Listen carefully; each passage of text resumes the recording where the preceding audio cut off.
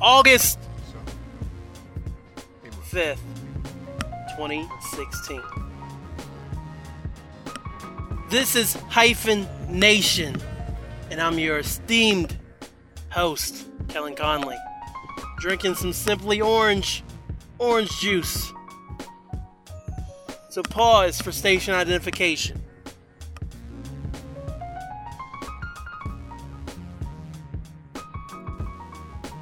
What up, y'all? It's Friday. Coming to you live from you know where it is. The Kroger parking lot in the beautiful Suncrest Town Center here in my city, my location of my home with my wife and my child, Morgantown, West Virginia. I got a lot of topics to get into. I've been saving this because in case you've been living under an audio rock, or maybe you're like, Hyphenation is the audio equivalent of Beyonce's Lemonade, and I cannot listen to it. For the record, I've still not listened to Beyonce's Lemonade. I know. I said I would. I just haven't got to it. Sorry, Nikki. Maybe you feel like Hyphenation isn't for me. Maybe, just maybe, you feel like I'm going to go listen to those other podcasts. And if you do feel that way, or any of those reasons exist, you missed a 2-hour conversation I had with Eric DJ Monster Lung Jordan last Saturday night. Went to his crib in Westover. We talked about when he became a Cavs fan, LeBron James, the Cleveland curse a little bit, what it was like as the Cavs went to the finals the first time and lost, what the decision meant to him, what the return meant to him, how awful it felt to lose that first NBA Finals, the second NBA Finals in 2015. She really didn't get into too much. She was just kind of like, hey, we're hurt.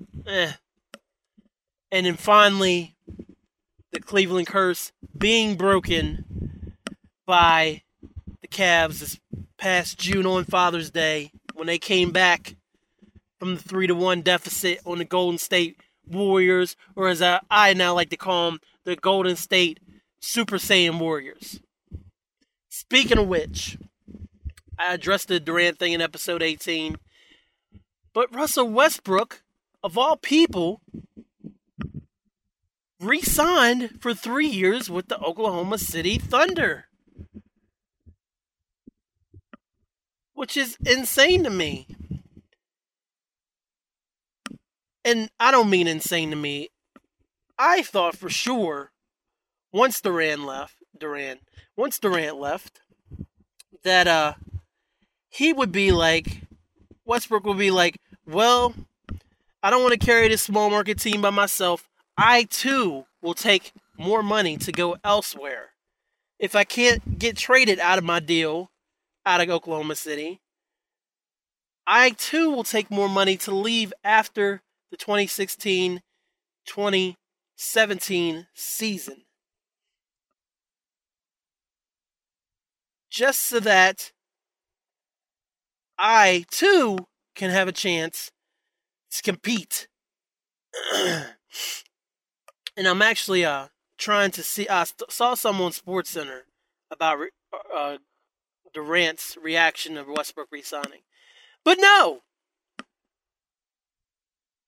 Russell Westbrook decided I'm a competitor. I've been in OKC all these years.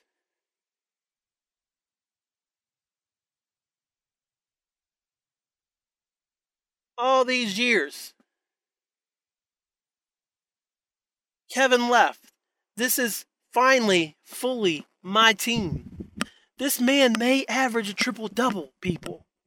He's one of the most explosive players in the NBA. I love watching Russell Westbrook do what he does on the basketball floor until he starts chucking up bad shots late in the fourth quarter. I absolutely love this move for him. I'm excited that he's on board. He has the option to opt out so that he can still get a big payday, which is perfectly fine. But for now, Westbrook said, I see what y'all did, Golden State. And he got his DMX on. His DMX circa the Great Depression, his fourth album. We right here.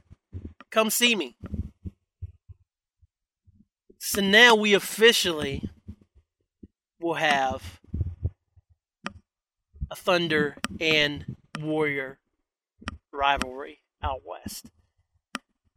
It'll be interesting to see the Thunder try to hang with the Warriors. But I really think we're going to see something different out of I'm excited to see the Thunder play now. I'm excited about the Thunder again. With the new pieces they added, I'm excited to see what this means for Oklahoma City Thunder moving forward.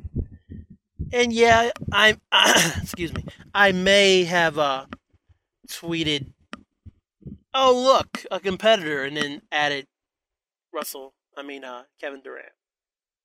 That's because I'm a hater. But this is what Durant's reaction was. I didn't get to read it on SportsCenter. But he said, I'm happy to see any player in this league do whatever they want to do. Obviously, Durant said. As long as he wasn't pressured to do anything and felt like he did everything he wanted to do. Which makes it sound like he got pressed by the Oklahoma City Thunder Mafia to re-sign. And that's how I feel about every player in this league. It's good for him, man. It's good for his family. It's good for the people in Oklahoma City that love to watch him play and love to have him on their team. I got nothing but positive energy and vibes for everybody. I don't have no beef with anybody and wish no ill will on anybody. So if he did what he wanted to do, that's better. That's great for him.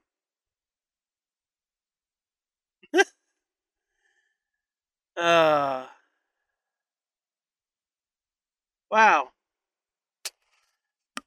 So that wasn't even on my list, but I wanted to address that. So big up Russell Westbrook. Big up Russell Westbrook. Whatever, the KD. I used to love you, Durantula. Episode 20 Nation. 20 episodes. And technically, if I'm going by what my calendar says, I am only 10 episodes behind having an episode for every single week of this year. I doubt I make it to 52 at the end of the year, but 40 would be cool. Let's shoot for 40. Can we shoot for 40 people? Is you with me? As this gentleman gets in his car with his sunglasses, it looks like he got himself a nice little tray of something. Maybe picking it up before work or after work. Maybe he's picking it up to take home for the wife. I don't know. He looked ready for work, though. I got topics. This Joe Budden Drake thing has went from interesting to a little overdone to completely preposterous in a matter of a month, it feels like. For those not in the know, Drake has had the number one record on the radio for a while with One Dance. Excuse me. Drake also had the number one album for a while with Views, which came out in April, if not May. I listen to Views. I talked about Views on this podcast, and I enjoy Views for what it is.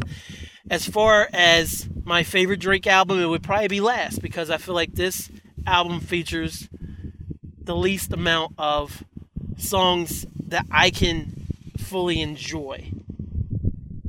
When you put it up against Nothing Was the Same and Take Care and Thank Me Later, or even So Far Gone, or even If You're Reading This, It's Too Late. Joe Budden has a podcast, which is cleverly named, I'll name this podcast later. And after he heard Views, excuse me, I'm sorry. After he heard Views, Joe decided this would be a great day for me to get on my podcast and say exactly what I think about Views. Joe Budden has never hid the fact that he is a big Drake fan like myself.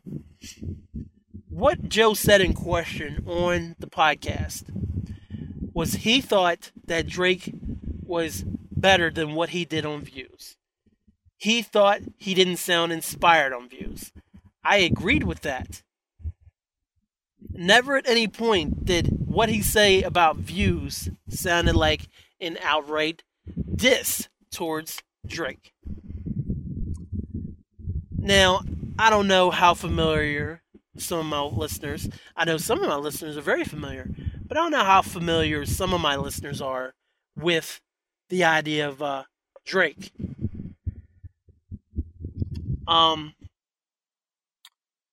Sorry about the background noise. I had the air conditioner on. I don't know how familiar some of my listeners are with the idea of Drake. And when I say that, I mean, obviously, you know he's probably the biggest pop star rapper in the world right now.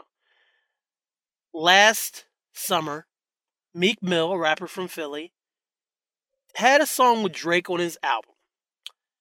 And he found out Drake didn't write his lyrics or his bars on this album, on this song they did together. So Meek called Drake out and said he had a ghostwriter and that he wasn't worth the molecules that put him together, to put it lightly. Drake heard this, saw that a rapper that he could consider a peer was coming at him, a rapper with a well-known battle pedigree background, battle rap background in Philly coming up.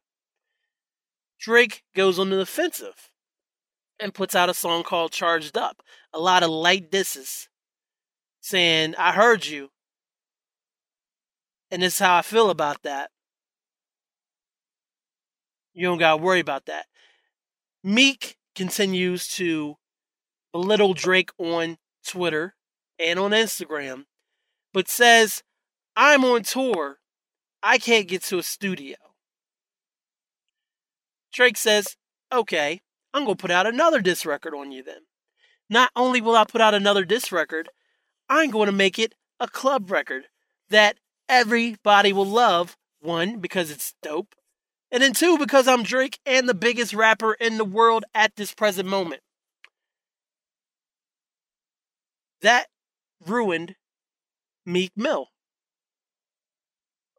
At least for last summer and probably the past year since he did that. Meek responded with a very terrible diss record, and then that was kind of it. Drake made fun of him at his October's Very Own Fest, better known as OVO Fest, which I didn't even know happened the other day. That's how out of touch I am now, sometimes. Drake made fun of him at OVO Fest, and everybody associates Meek Mill with losing. In that same sense, take what you heard from that story with Drake and Budden. Take that and how Drake took the offensive when he was being attacked. Okay. Drake apparently took some kind of exception to Budden's podcast because he and Budden are friends. Him and Budden have known each other for at least 7-some years. Since at least 2009 when So Far Gone blew up. They've hung out together. They've talked on the phone.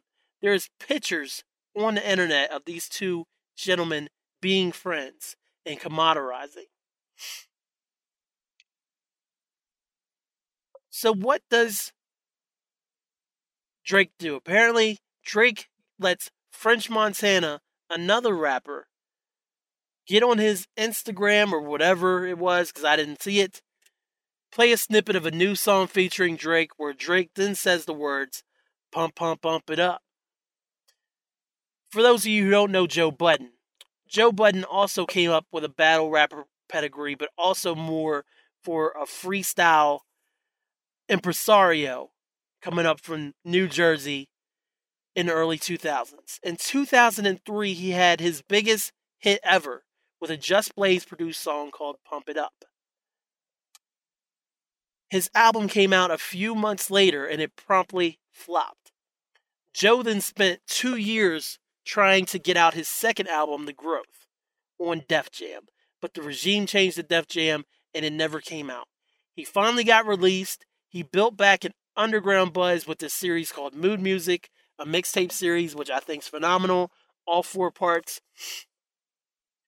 He built back up his own little following underground, and then he's been pretty much independent outside of being in a rap supergroup called Slaughterhouse, that is signed to Shady Records. And Shady Records, of course, is the imprint of one Marshall Mathers, a.k.a. Eminem, a.k.a. Mr. Aftermath, a.k.a. owns part of Interscope, not literally. So, Joe has also had his share of beefs over the years with rappers, whether physical or on record. Joe is no slouch when it comes to diss records. Joe hears this 10-second clip of this French Montana song and goes to the studio and starts recording. And Joe has a history of overdoing things, whether it be on one song or several songs. I believe it was 4th of July weekend or so, Joe puts out his first diss. The beat's kind of the lyrics are good. Nothing from Drake, crickets. A few days later, Joe hits him again, crickets, nothing from Drake. Couple more days after that, hits him again with another diss. So I believe I was 3 disses before Drake responded. And when Drake responded, he responded with the French Montana record.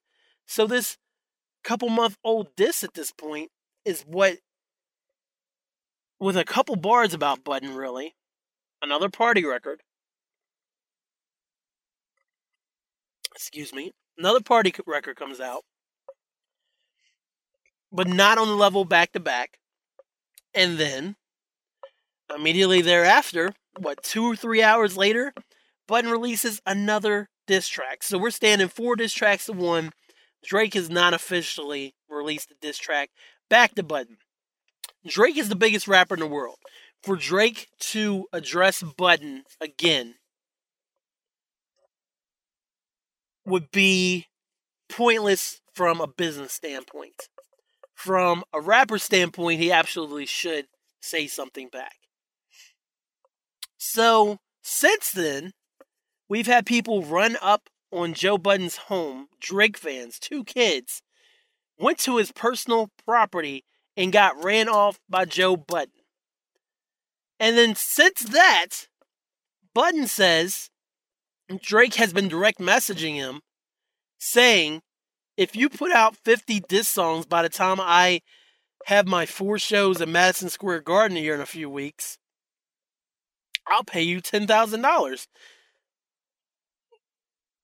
Which, and that's where the asinity comes in. And then, I haven't even looked into this because I really don't even think this is I don't even think any of this makes sense. None of it, to be completely honest with you. But the thing is now, apparently something along the lines of Drake said something about if Eminem tried to battle him, he'd be ready or something. We all saw 8 Mile, so that's completely stupid. You don't battle Eminem. So I really hope that was a joke.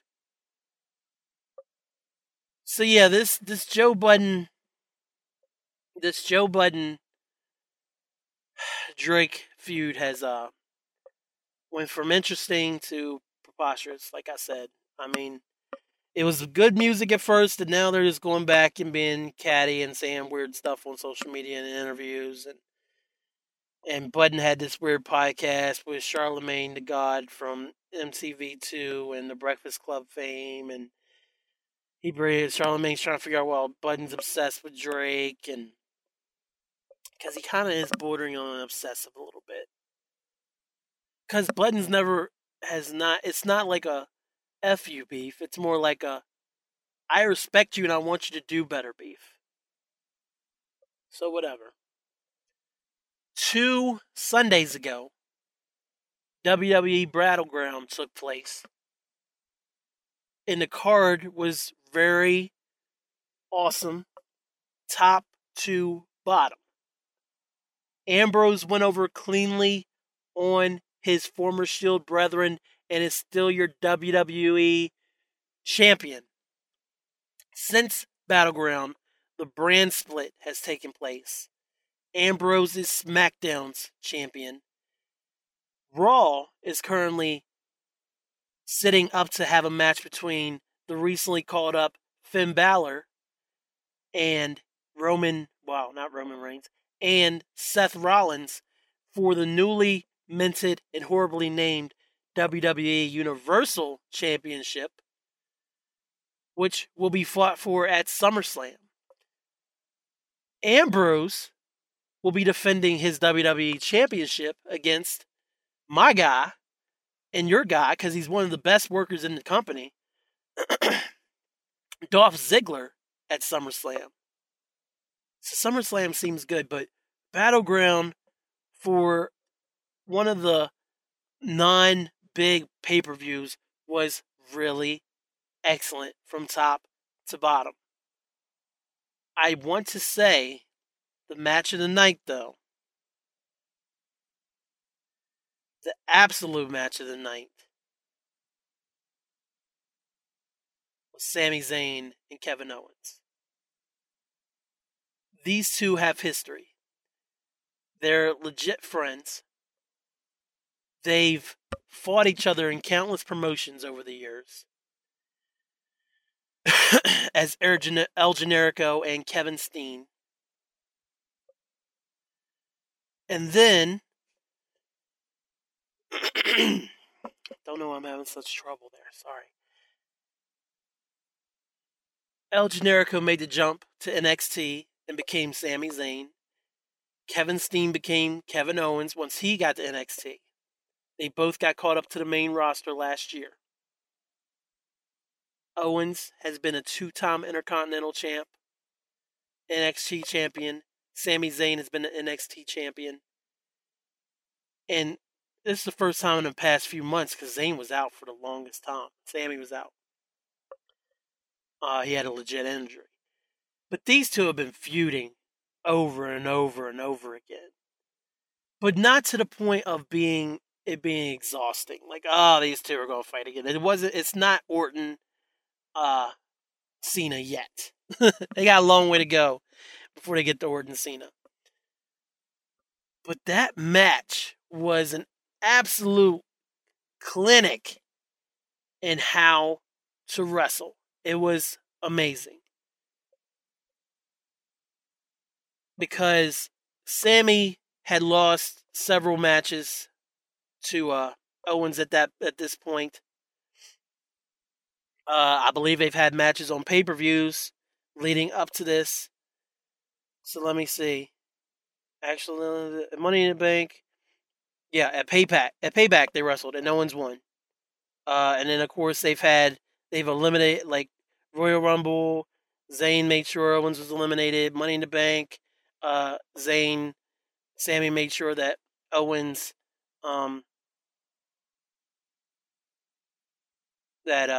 Owens didn't win Money in the Bank. So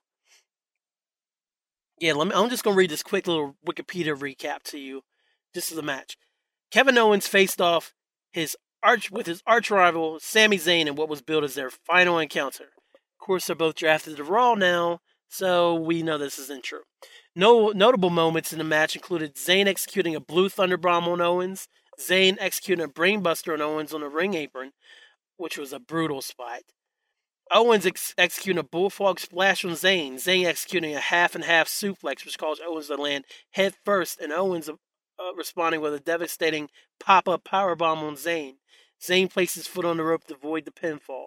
Towards the end of the match, Owens implored Zayn to stay down, but Zayn executed a combination of an exploder suplex into the turnbuckles and a half-and-half suplex, followed by 2 helluva kicks to secure the pinfall victory. And that doesn't even do it justice. If you have access to the WWE Network, it was an 18-minute match. It was the longest match on the card. That's beautiful. They let them work. If you have the WWE Network, go watch Battleground and watch Sami and Kevin. I haven't seen a wrestling match this good since, man. The last time I think I saw a match this good, where I was this invested, might have been SummerSlam 2013. When, what's his face? Daniel Bryan beat Cena. That's the last time a match was this good for me, and that's just off the top of the head. There could have been other ones in between. The triple threat match with Cena and Lesnar and Rollins at the Royal Rumble 2 years ago in 2015, that was really good. But go watch this match, please. Do yourself a favor. Go watch this match. I'm going to bridge that right into Raw. Because, of course, the draft had happened the week before on SmackDown Live. Monday Night Raw was, again, the best 3 hours of Monday Night Raw since Raw 1000, maybe, when they first went to the 3-hour format. Which is crazy considering all the 3-hour shows we've had since 2012 when they went to the 3-hour format.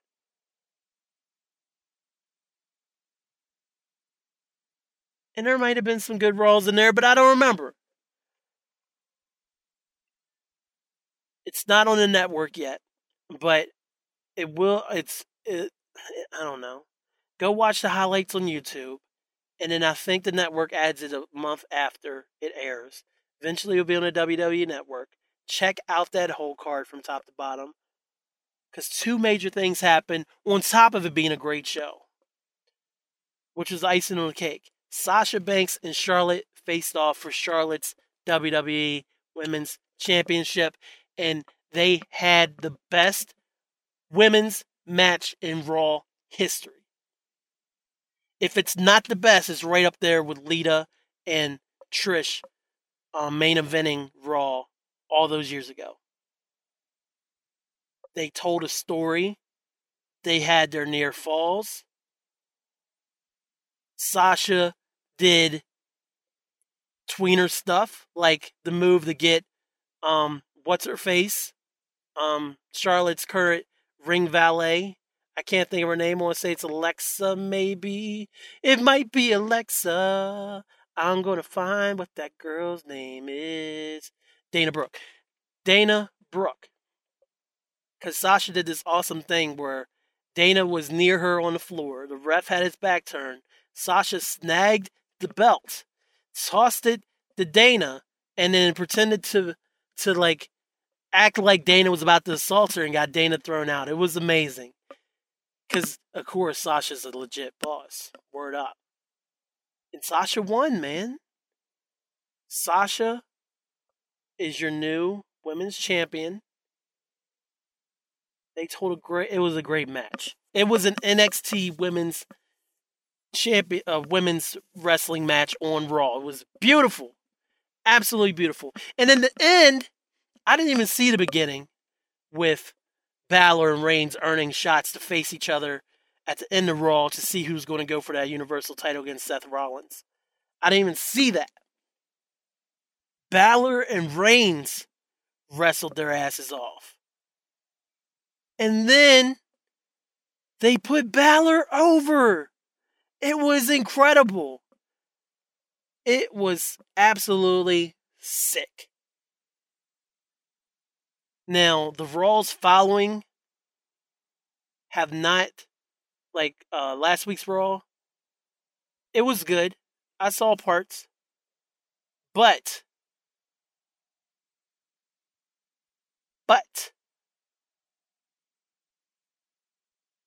this Raw was great.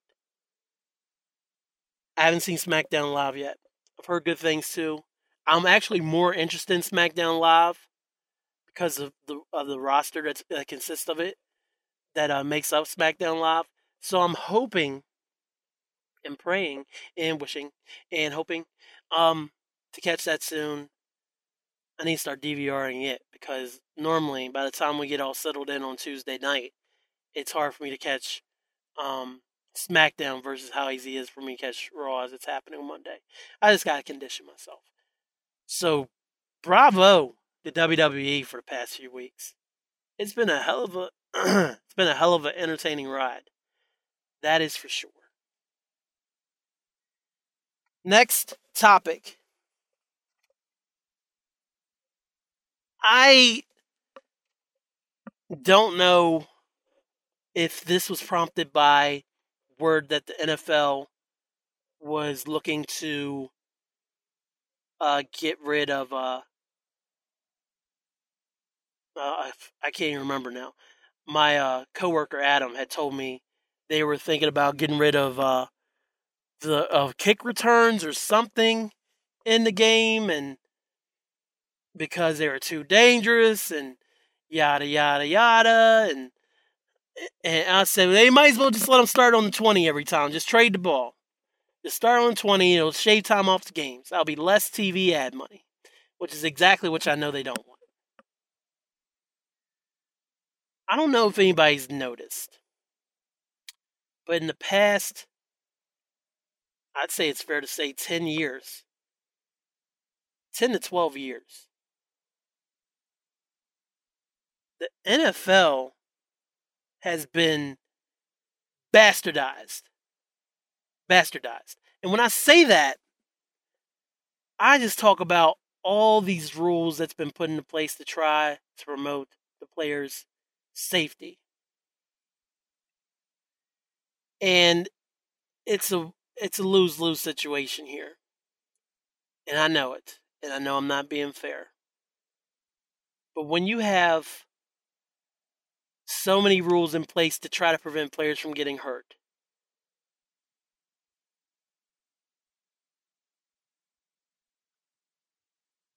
it makes perfect sense. But on the other hand, the game is drastically different from how it was played even 5 years ago because of all these rule changes.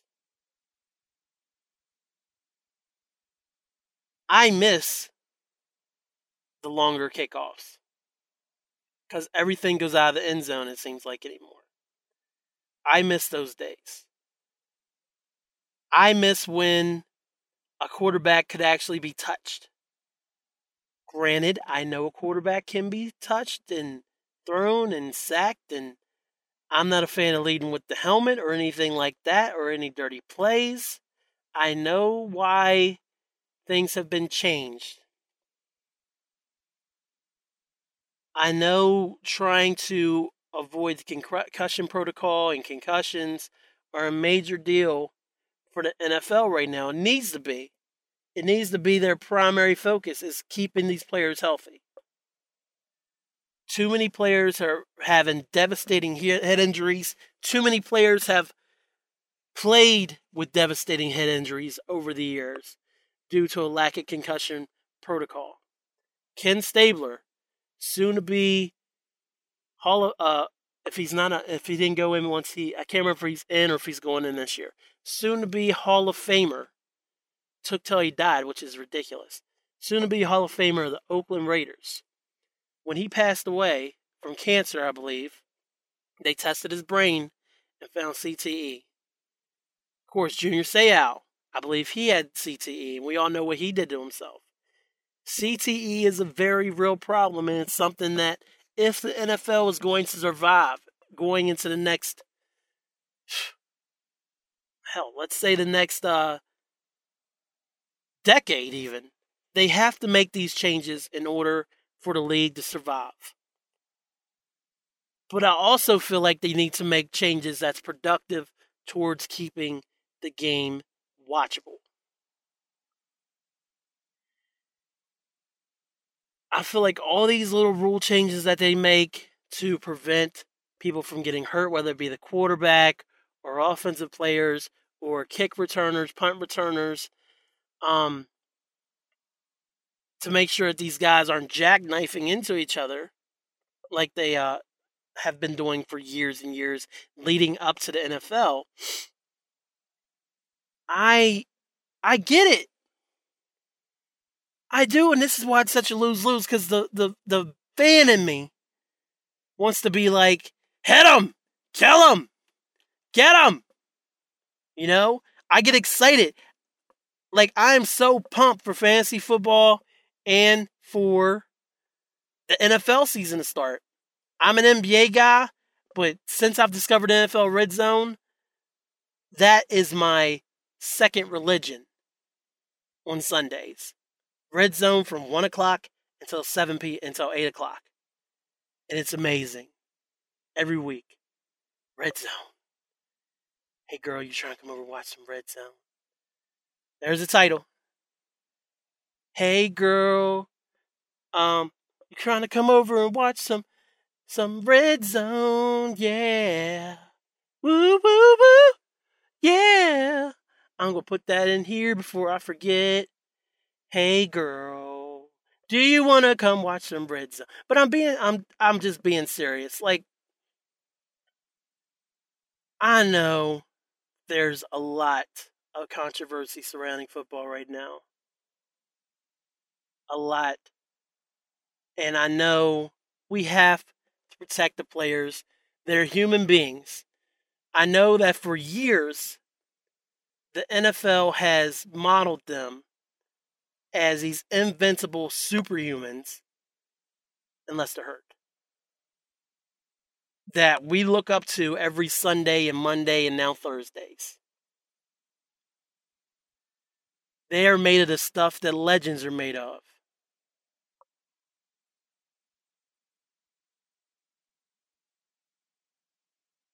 Sorry, I'm typing my title. Hey girl, do you want to come over and watch Red Zone?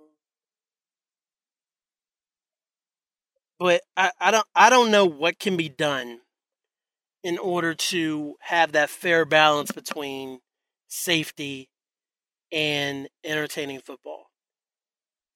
Because I'm seriously afraid that at some point, the quarterback will literally just be able to stand back there and not get hit, and it'll be like you won't be able to really. They're going to outlaw tackling, all kinds of things.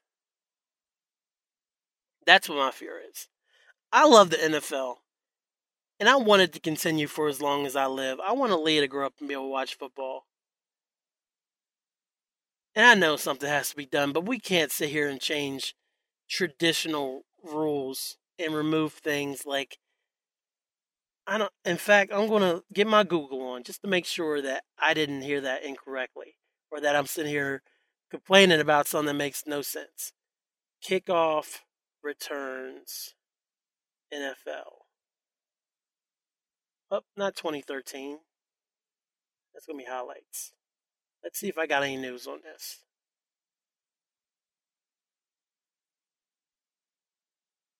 All right, well, there's actually a blog just 2 days ago. NFL should eliminate kickoffs entirely rather than reduce their impact. Oh, okay. So this guy's actually calling for them to completely outlaw. Here we go. NFL's been trying to reduce the number of kickoff returns that occur because they are detrimental to the health of the players. 22 players running full speed down the field and crashing into each other can, be dangerous. To that end, the league moved the touchback from the 20-yard line to the 25-yard last season, giving kick returners less incentive to run the ball out of the end zone. Of course, NFL coaches are always looking at ways to get an advantage, and to that NFL's experiment could very well solve nothing in the long run. Blah, blah, blah. It's going to change a little bit. Let's see. No, they didn't really say anything. It's like, we should not have kickoff. All right, let's see what they said on July 28th. I know this is great podcasting, but I'm just trying to give y'all the facts. Facts only. Let's see. Let's see.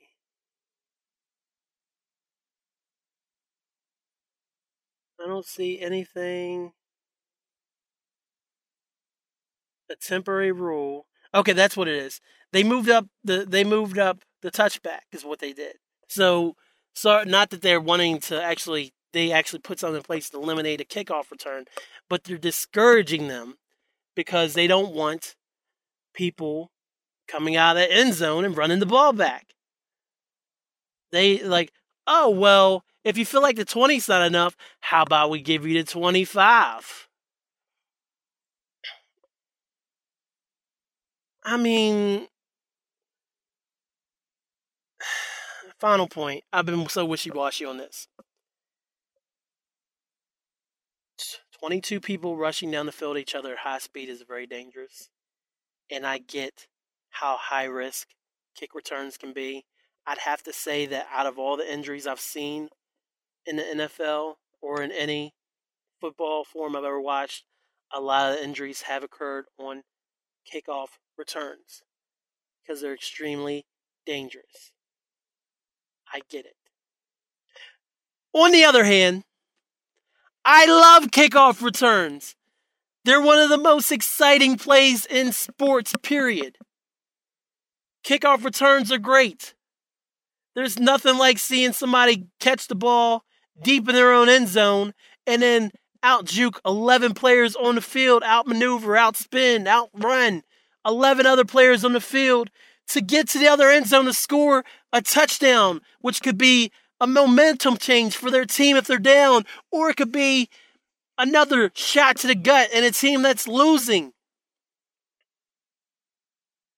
It's such a game changer. And you want to cut them down.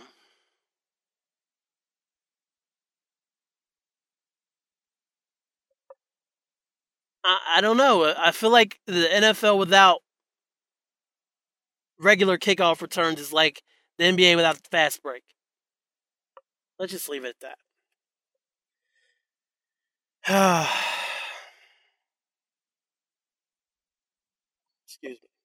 I love the NFL, man, but damn if it don't piss me off sometimes. So the other day, I had to go get drug tested. It was a requirement. I was fine. No problems there. But I went to a different testing place than the normal place in Morgantown. And I went there and I talked to the girl on 2 days before I came, and she's the only person who works in this office. Talked to her 2 days before, and she said, "Well, just come in on Wednesday, and we'll get you taken care of." Now, if you've ever taken a drug test, if you've ever been lucky enough to take a drug test, this is what should happen. You go in, you fill out some paperwork. I'm burning up a little bit, so I'm going to let this car beep very loudly, and I apologize about that, and try to get some air moving in here. You go in, you fill out paperwork, you sit. Eventually, they call you back. They hand you a cup. They say, go pee in this cup. Don't flush or anything while you're in there. Don't do nothing. Bring it back out to me. I've had to do this 2 times before. And then that's it. Well, this lovely woman who was at this place where I tested at was, like I said, the only person there. She is only by herself in this office all day long from start to finish. So I came in and she brought me back immediately. We did She asked me a couple questions, filled out the stuff, started unloading, getting all the stuff that I needed. And then she had me lock up everything that was in my pockets, which is a first. Because I have heard stories of people taping urine to their legs in order to pass a drug test. I didn't have to do that. And she didn't pat me down, but they do want to make sure you don't have anything in your pockets in case you're thinking you can just walk in with a cup of pee. So, I'm not lying. I wish I was.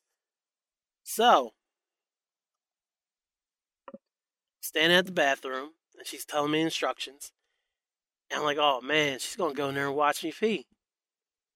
She's going to. I just know it. Just know it. And then finally she's like, I don't have to watch you. I'm like, oh, thank you. Thank you so much. And then turns out that apparently at her old job where I actually have had tests before, sometimes they do watch you, which is crazy. But they probably have to watch for when if they do, I don't know, probation testing, I guess. I don't know how that stuff works. I didn't ask when she would have to watch my pee. So I go in, and of course, thinking I am peed in a little while, I'll be good. I just got to hit this line. Normally, I don't have a problem. I had a little bit of a problem. I didn't get that much in there. So after about a minute of panic, thinking I was going to come back and take this test another day or even later or something, I brought it out to her. She's like, bring it out as fast as quick as possible so that we make sure you get temperature. Temperature is important. So I brought it out, my little tiny sample, and she's like, oh, you got temperature. You're good on it. It's as long as it's warm. A lot of people don't realize how important it is that it's still hot. I didn't. Now you guys know. And then while she takes it back and has me wash my hands and clean and puts the sample away and labels it and yada, yada, yada, we have the most delightful conversation about her whole life prior to moving back to Morgantown. And then she said, you can go get your stuff out of the lockbox. So I went and did that. And then I said my goodbyes, and that was it. So I didn't just take a drug test. I made a friend. Not really, but I'd have to say, if there was ever a situation where somebody said, you have to take a drug test, what are your ideal situations? Or what's your ideal situation to take this drug test? Like, I would like to go back to her because she's a lovely person, and she kept me, and she told me and she was a very warm and forthcoming person that was nice to talk to while I was there to try to do my business in the cup. It is what it is, bro. The most interesting drug test in the world. Finally, I got a bit of a podcast problem. And when I say that, I don't mean with my podcast, other than my not reaching out to Thomas DJ to figure out, one, just to have a talk with him, because I have not talked to this man in like 2 years, I feel like, since before I moved into Arkwright, which is around this time last year, about a month ago last year, I moved into Arkwright. And then, in fact, we haven't recorded any more Molly Fogg music. Strike Adventures is back. And then that's it. I don't have any other podcasts. Victor Jump Off Radio. That's it. Victor Jump Off Radio, Molly Fogg Music, Trek Adventures, and the greatest podcast, the best podcast in the world that you're listening to right now. When I say I have a podcast problem, let me read you what is currently on my iPod to still be listened to. This is not counting the actual individual episodes. This is just the shows I have in my iPod right now. A Waste of Time with It's the Real. Anna Faris is Unqualified. Avengers Assemble. Better Call Saul Insider Podcast. Better in the Dark. Shout out to Thomas and Derek. Channel 33. Chewing It with Kevin and Steve. Dan Elliott. Relationship Goals. Drink Champs. Drinking Partners. Get Up on This. Girl or Guy with Aisha Tyler. Premium. Girl and Guy with Aisha Tyler. Regular. How Did This Get Made? I'll name this podcast later. Into It with L. Collins. Jalen and Jacoby. Michael Bailey's Views from the Long Box, Microphone Check, My Scrubs Podcast, Rap Radar Podcast, Serial, Sharp Tongue, Talk is Jericho, the Bill Simmons podcast, the Combat Jack Show, the Exploding Typewriter, the Garbage Time podcast, the Lively Show, the Morning After podcast, the Nerdist, the Ringer NBA Show, the Ross Report, the Steve Austin Show, the Steve Austin Show Unleashed. This message will self-destruct. Self-destruct. Okay, yeah, that's UFC Unfiltered with Jim Norton and somebody else. Let's see, Jim Norton and Matt Sarah. WTF with Mark Maron. WTF with Mark Maron. Yeah. I literally have hundreds of episodes of podcast on my iPod. And I have not the slightest clue on how to cut them down. Because I'm thinking, I started cherry picking Bill Simmons stuff because I don't want to hear him do NFL picks because I'm behind. I don't want to hear week 6. I don't want to hear week 10 picks just to hear Bill talk. So I've been cherry picking through those for certain guests and stuff. I love Jalen Jacoby, but Jalen Jacoby do a show every day. I feel like I had Bomani Jones on here and his Right Time podcast, but he does a show every day. I have 126 episodes of Jalen and Jacoby right now. And they're each at least an hour. How do you get through an hour, 126 podcasts of hour shows when I'm only in my car, 25 minutes home and 25 minutes to work and 25 minutes home each day? I don't have time to walk around and listen to it on my phone or in my iPod. I don't have, because I have a family. I can't sit here and be like, hey, I'm going to sit here and have dinner with y'all, but I also got to get this podcast listening in. So if you could just chill with all that talk to me directly, and if you really need me, just tap me and I'll stop my podcast. I could do that, but I'm not going to do that. That's, to quote the famous Mike Buzzsaw Asti, that's asinine. So I'm trying to figure out what to keep and what to filter out. More than likely, the sport podcasts are going to go. I love Jalen and Jacoby. The NBA show, I can kind of live with because I love the NBA that much to listen to old stuff. Some of those podcasts will probably go into Elle Collins. I've been kind of hate listening to because she'll have an episode that I really like, and then an episode that I can't stand the first 20 minutes of, and I turn it off. My apologies, Elle Collins. I think you do a wonderful job with your show and your format and everything. It's just not, I'm just not into it more often than not. But you have some topics that I'm interested in. Like you had the episode about Daniel Bryan, which is awesome, and the episode about A Different World, another awesome one. But then when you sit there and try to think about, sit through like the Breakfast Club episode with your sister or whatever, it's kind of like, nah. I don't know. It's difficult. So I'm still going to give Elle one more shot. But then there's other stuff, like there's no way I get rid of Views from the Long Box.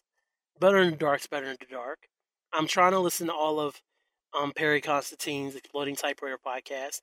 That's not even an active podcast anymore. He stopped doing it due to lack of listenership. So yeah, if y'all have... Oh, and I got one more in my inbox right now, because every time I find a podcast I want to listen to, I email the site to my self. And the next time I'm on iTunes on my computer, I will search it. Like I have this one called Dad Reads Comics, where this guy has a 65-year-old dad read comics with him on the podcast. That sounds hilarious. So of course I'm going to check that out. It's severely hurting my music listening. Because there's months worth of music that I'm going to put on my iPod, and I'm just going to listen to all the music I've added before I go back to podcasts, and that's going to put me even further behind.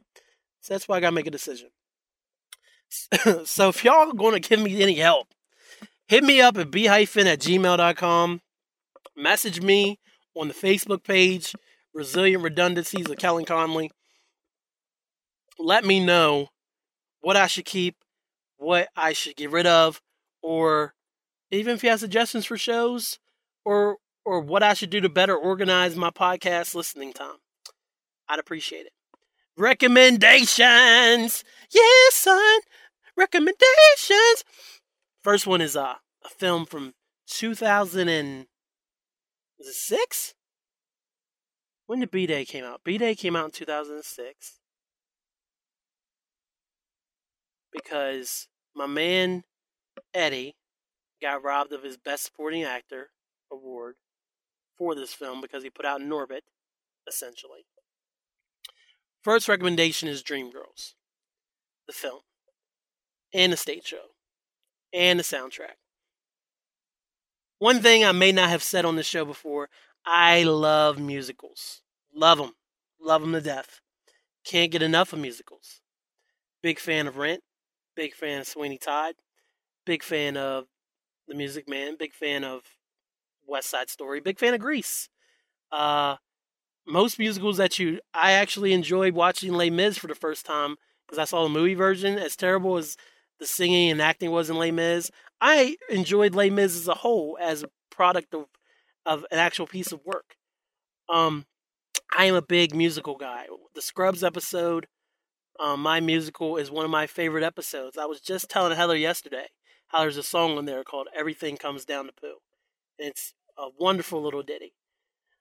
Included in that, also in the episode, is the infamous Guy love song between Zach Braff's character John Dorian and Chris Turk, better known as Donald Faison. Or if you've seen the Brandy Sitting Up in My Room video, also known as when Brandy goes, "Donald's here?" Like Donald was the biggest deal in the world. I mean, Donald was the main featured guy in that video, though. Little known fact.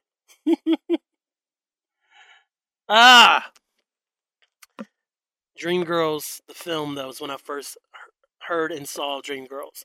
All the performances are absolutely excellent. It is a take of a takeoff of the Motown, of the struggles of Motown Records coming up. It is a take on that, of how they kind of came together, and how this small singing group starring Jennifer Hudson, Noni Rose, I think it's Noni, and the same girl that sings, who is Tiana's voice in The Princess and the Frog, and then Beyonce. They are a singing group. They meet Jamie Foxx. Jamie Foxx starts paying for the records to get airplay, and then slowly but surely become the biggest singing group in the world. And it's their trials and tribulations throughout that period of the late 60s and early 70s, and what they all go through. This movie is when Jennifer Hudson won her Oscar, and she also won a Grammy for her performance, Oscar and a Grammy for the same thing, because she's so damn good. Beyonce is probably my favorite Beyonce acting performance, so be sure to check that out. Noni Rose is no slouch either. Jamie Foxx is outstanding. Eddie Murphy is great as James Thunder Early. There's no bad performances in this movie. If you haven't seen Dreamgirls, please take the time to watch Dreamgirls. And if you can find the stage show, check that out too. I have not seen it yet. If I ever get to see it, like, I know there's copies of it floating from when Jennifer Holliday was doing Effie's part originally. If I'm ever able to find a copy of that, I would love to watch it. If you are lucky enough to find the original stage performance, please check that out. Dreamgirls. Next, from Dreamgirls to the Drew Carey Show. When I was in middle school, when I was in junior high / high school, I loved the Drew Carey Show. Of course, I'm a big sitcom fan in general. It doesn't take much to entertain me. I think Last Man Standing is hilarious. So if that tells you anything. Or Still Standing, whatever that show was. If TBS showed it in the afternoon in the past 10 years, I've probably laughed at it. Big sitcom fan here. So the Drew Carey Show is one of my favorites. I recently discovered that the Laugh Network shows repeats of it. I haven't seen it in syndication in a long time. But all the seasons leading up to that last season which is absolutely horrible, I think are great. I feel like it was groundbreaking at the time. There was an article during Cleveland Week on The Ringer about how it's not even about how not a big deal the Drew Carey show is, and that's why nobody remembers it or makes a big deal about it like they do other shows. I disagree wholeheartedly with them. I feel like it was before its time. I feel like Whose Line blew up more once Whose Line is anyway got on the air, and that diminished some of people's what memories about the Drew Carey show. But from what I recall, the Drew Carey show was a huge deal. It was funny and it was groundbreaking for a sitcom. As far as what they did, like the live shows and the different gags they would do, I feel like it was groundbreaking, and I feel like it doesn't get enough credit. So if you have the Laugh Network, LAFF, check out Drew Carey show when it's on. DVR it if you don't want to stay up that late. I don't know when it. I know it comes on at like 11 o'clock, and that's a little late for. So it's late for me, but sometimes I'll watch it. Last recommendation is Pharrell. In My Mind, his 2006 album. Tyler, the Creator, recently just did a long post about what this album meant to him, and I posted it on my Facebook page at facebook.com/resilient redundancies. And I agreed wholeheartedly. Never leading up to 2006, even with Kanye being out, College Dropout was close. Like, College Dropout was what this album became to me. An album was never made on the level of nerdiness, and I've never been listened to an album as relatable as this album. I love this album. I love the Pharrell and the Yes Sirs version that Questlove did. It's a phenomenal album. Pharrell is a really good rapper, despite what some may say. He's a great producer, of course. He knows how to put songs together. Go back and re-listen, or if you have him for the first time, go listen to 2006's In My Mind ASAP. Please. ASAP Rocky. That's it. Let's do this. You can find Hyphenation on iTunes. Rate, subscribe, share, and review. Gets the show more exposure. Let your friends know. If you enjoy the show, tell a friend to listen to Hyphenation. Tell a friend to tell a friend that it's him again. Nature, Noriega, Wild Gremlins, Champagne on the Rocks. Okay, that was a Band from TV, a little snippet from Nature's Verse. Go tell your friends about Hyphenation.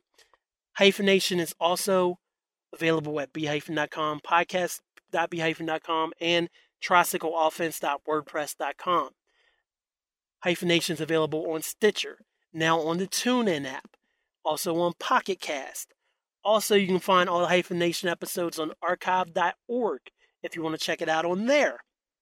Podcastnetwork.blogspot.com. That is the main feed.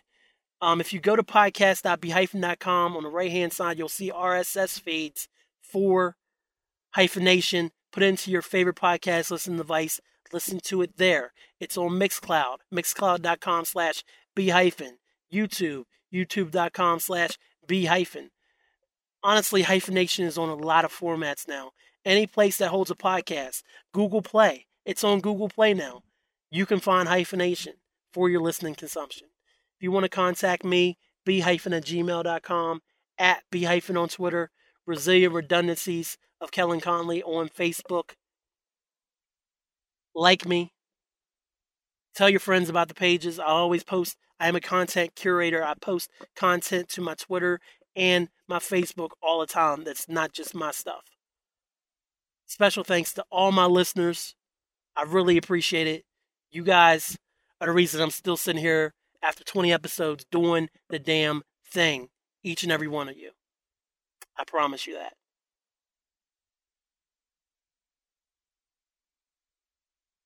I think that's it. Tell a friend to tell a friend that it's him again. Nature, Noriega, Wild Gremlins. Until 21. Thanks, y'all.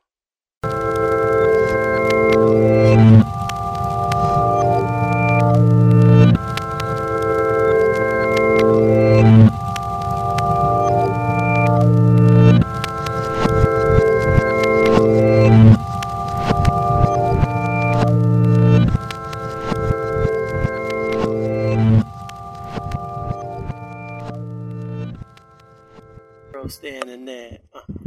Why you over there looking at? Why you over there looking at me? Mama girl standing there. Now what the hell was you looking for? Can a young man get money anymore? My pants sagged down to the floor, and I stretched legs for about 10 doors. I was murdered. P. Diddy named me pretty. Did it for the money. Now can you get with me? People want to know who is it. He get busy. Say so much dizzy. Girl